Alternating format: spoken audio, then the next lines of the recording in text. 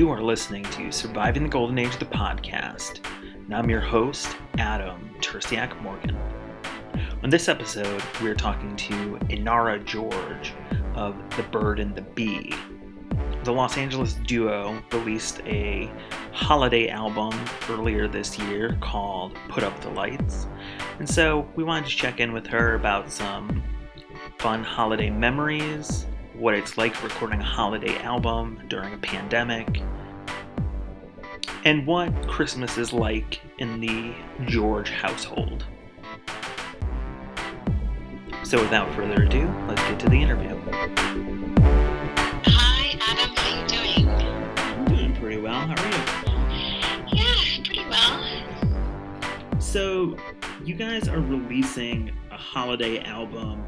What made you want to do a holiday album?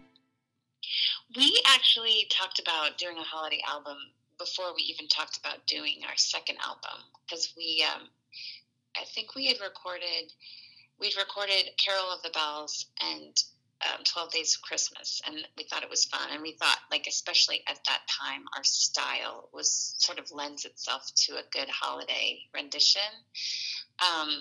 Like that first record, I think it was kind of we sort of hit a nerve in terms of that genre of music at that time. And so we'd always had it sort of in our bonnet. The bee was in our bonnet, but we just got distracted. And then, Greg got super busy producing, and I had kids and he had kids, and just it took longer for us to make stuff. So we've always discussed it. And then this year, I think we were planning on it, and then the pandemic hit, and it was kind of like, well, let's just do it, remotely. So this is the first record we've actually done not together, in a studio at the same time. How did that change the recording experience for you?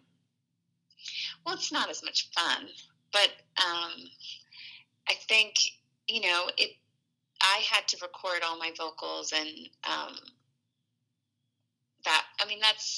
it was fine. It's just like, it's not like, you kind of have to be your best own critic, and kind of make sure you get the right take. And but luckily, like, I could just send them a bunch of different takes, and then, they can use whatever is good, or, fix stuff up or cut it together. So, and it was kind of remote, because, Greg has an engineer that helps with the vocal stuff. And so it would be like to Greg, and then to the engineer, and then back to Greg. So it was like a long chain of different combinations of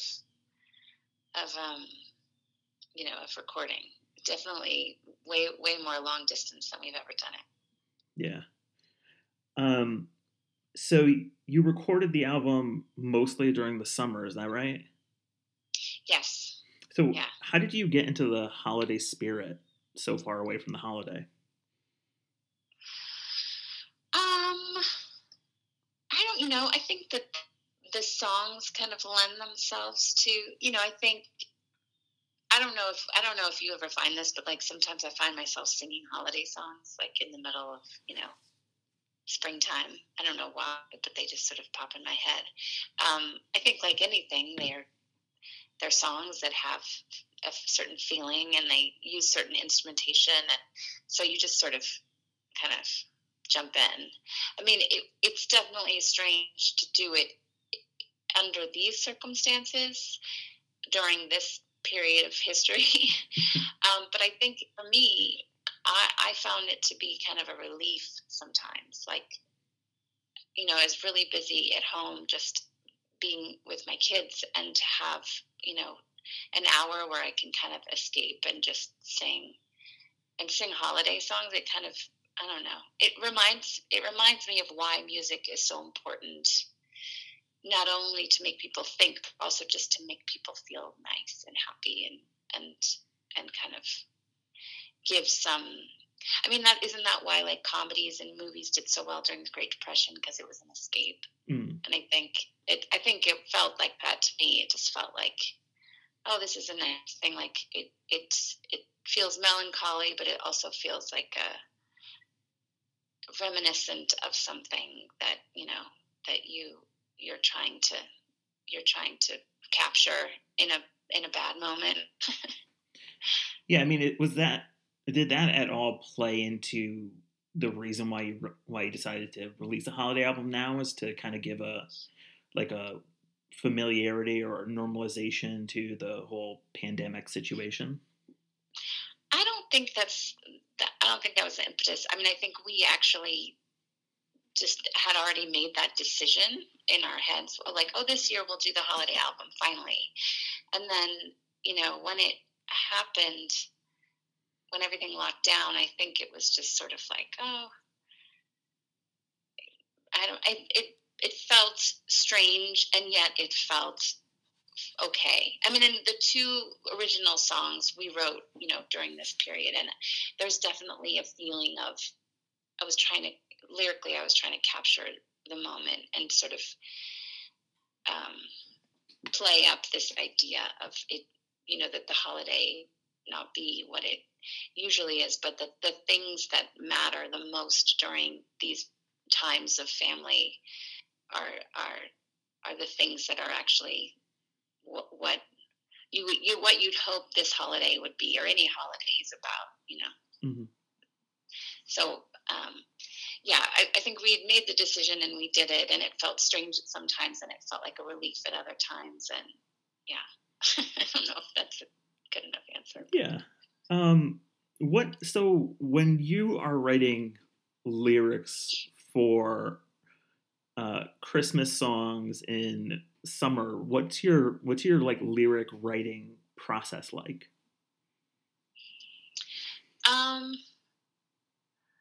Well, it's probably not any.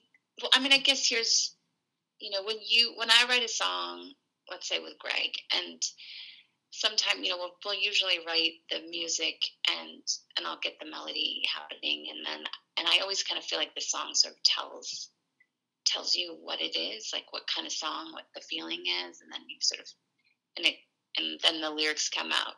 Except sometimes you're like, I want to do a song about this, or you get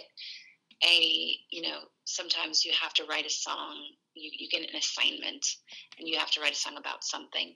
So I think that's the difference, is that, Greg sent me these tracks, I listened to it, I kind of found the melody, and then I was like, okay, I have to make this about the holiday, about Christmas, or, whatever the holiday season. And so then it's like certain lyrics you're going to use. You're going to talk about, getting together and family, or, bells, or snow, or whatever those, cliches that kind of go into holiday songs. And then you try to make it, more specific to yourself. So I think it's like any writing assignment. You have, if you're talking about palettes, it's like you use certain palettes of words and imagery, and then you kind of stick it into the melody. Mm-hmm. And then for like the covers that you put on the album, how did you guys go into deciding what holiday songs to cover? Well, I think, Craig's Jewish, and so he didn't grow up. I mean, I think everyone is exposed to holiday songs no matter what, but, I have maybe a little more connection to some of the Christmas songs because of, just like Christmas Morning, and what records did you listen to, and what songs were most meaningful, or which ones, did you connect to the most. And so I have a couple of those, but I remember like the Peanut song, of course, like I think anybody who's a piano player is going to appreciate the music that came out of, Charlie Brown series. Mm-hmm. So I think it's like kind of, we chose the songs that sort of spoke to us most. And also there was some hope of kind of making it more secular at moments. I mean, we did the Hallelujah, of course, so we didn't stay strict to that. But I think, both Greg and I don't think of Christmas as, I don't practice any religion. And so I think of Christmas more as a moment like Thanksgiving, of being together and So that's I think that we kind of came at it like that too, like capturing the feeling of the time rather than making it about the religious aspects of the holidays. Mm-hmm. You also worked with Dave Grohl on one of the songs. How did that come about? Oh, well, we have this kind of long-standing relationship with Dave. He was a fan of The Burden to Be, we'd gotten in touch years ago, and actually even there was talk of him playing on our Hall & Oates record, but it just didn't come about. And then Greg and Dave became close, and Greg produced the last Foo Fighters record, and then the one that's coming out soon. So our connection sort of continued, and then we played this big show in LA, and he played the Van Halen, like with our Van Halen record. So Dave's just become like, you know, an honorary member of the band, which is amazing, and he's fantastic. And you know, Dave obviously has a connection to rock, but he loves all kinds of music. He's very he has a very broad scope of likes in the music world and genres, you know. So and so luckily we are part of his of the music that he likes.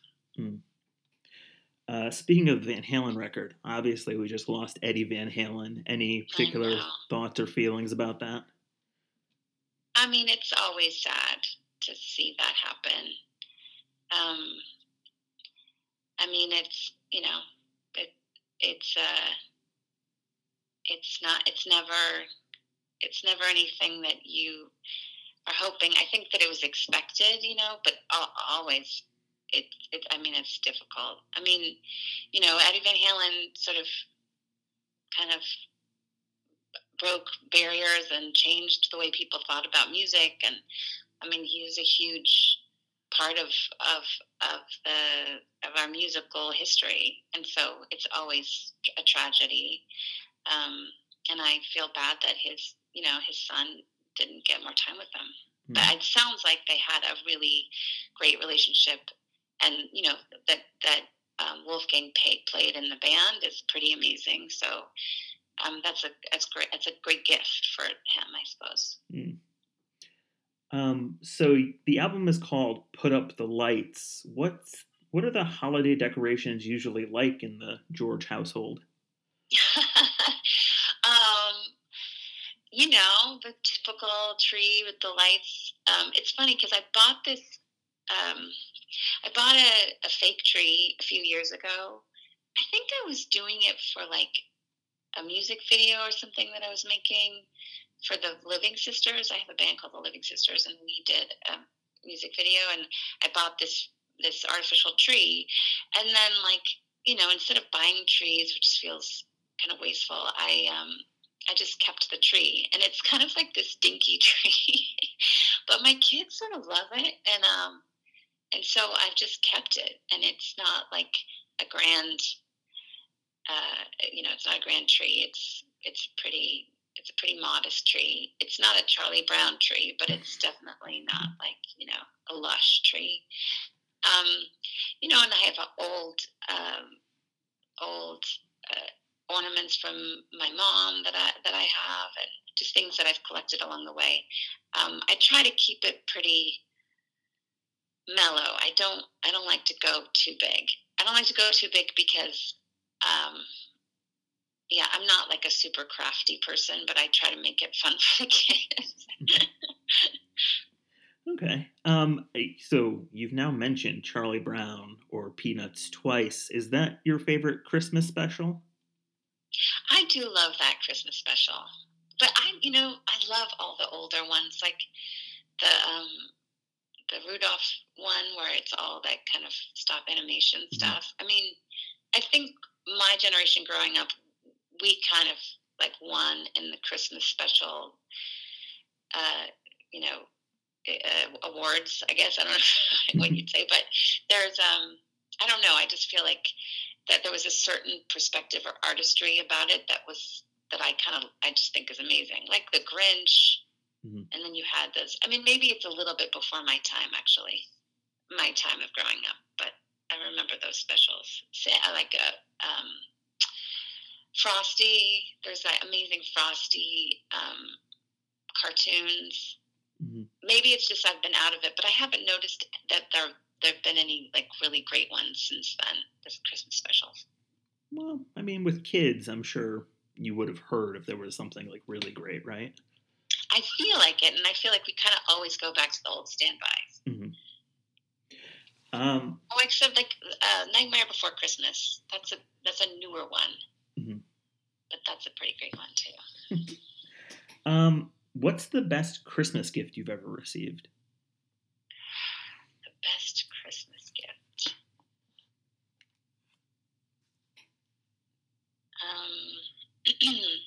Well, it's funny. I always think of when I was a kid, and I don't know why I wanted this so badly, but I remember my mom got me a red wagon, and that was pretty amazing.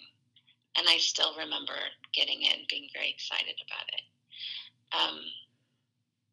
So maybe that's my most favorite Christmas gift. Yeah, that's fine. And sort of finally, like you said that you and Greg have done this all pretty much remotely. Have you guys also been working on non-holiday music as well? Not yet. I mean, we kind of just go project to project. We don't tend to intermingle. We get one thing done and then we move on to the next thing. But I know that we're probably, we kind of cycle through different things. And I think the next thing we'll probably do is like a full length of originals again. Is the Masters collections like a thing that you're gonna keep doing, like the full length cover albums of different artists? I think so. I mean, we love doing it. The thing that kind of freaks me out about it, Greg and I started working together, I think like a little before I was 30, right? So my late 20s. And then, we put out the Hall & Oates, and like it takes us longer and longer to get stuff done. So I start thinking about like how old will we be when we put out the next Masters? Because if we do a full length again, and then what if we want to do something else in between? And then we do another Masters. Like we could both be in our 60s at that point. So, so it kind of changes my perspective about it. But we don't have any plans of not being a band together. I think we've created a situation where we do it. We don't do it as often as other bands, and we don't really tour. So we really still enjoy being together and playing music together. So, I feel good about the idea that we'll just keep making records just because we enjoy it. You say you don't tour, but I saw you in Atlanta last year. Well, Greg doesn't tour. Yeah. How did that whole like iPad in you singing thing come about? Like, it was an interesting encore, I guess, to the show. Well, I wanted to include Greg in some way. And Greg was, Greg gives me blessing to go on tour. I think that, if you've toured long enough, and Greg doesn't have this feeling. He doesn't really like doing it at all. He loves to play, but he doesn't like to leave home. And I sort of think of my identity as kind of tightly knit with being on the road a little bit, and so if anything, I just like to do like a week or two every couple of years if I can. And so that was the longest tour that I've done since having kids, for sure. And so I started it a couple of years before that, and not to change them, like to ruin the magic, but it's a recording of Greg. I think you'd assume that was the case, right? I did assume, yeah. Yeah. I think technically it would be impossible to figure out how to do that. So it was just this way of kind of bringing him into it and being able to, he's this amazing player, and and obviously the band is us, and it's always just been us two. And so it was like sort of a nice way to kind of close the show, is to just remind everyone that we're still, like, we're together, like we're still a band. And, I think it's like a fun kind of silly way to include him. Mm-hmm. Yeah, definitely. Well, thank you so much for doing this. I really appreciate it. My pleasure. Thanks for taking the time to talk.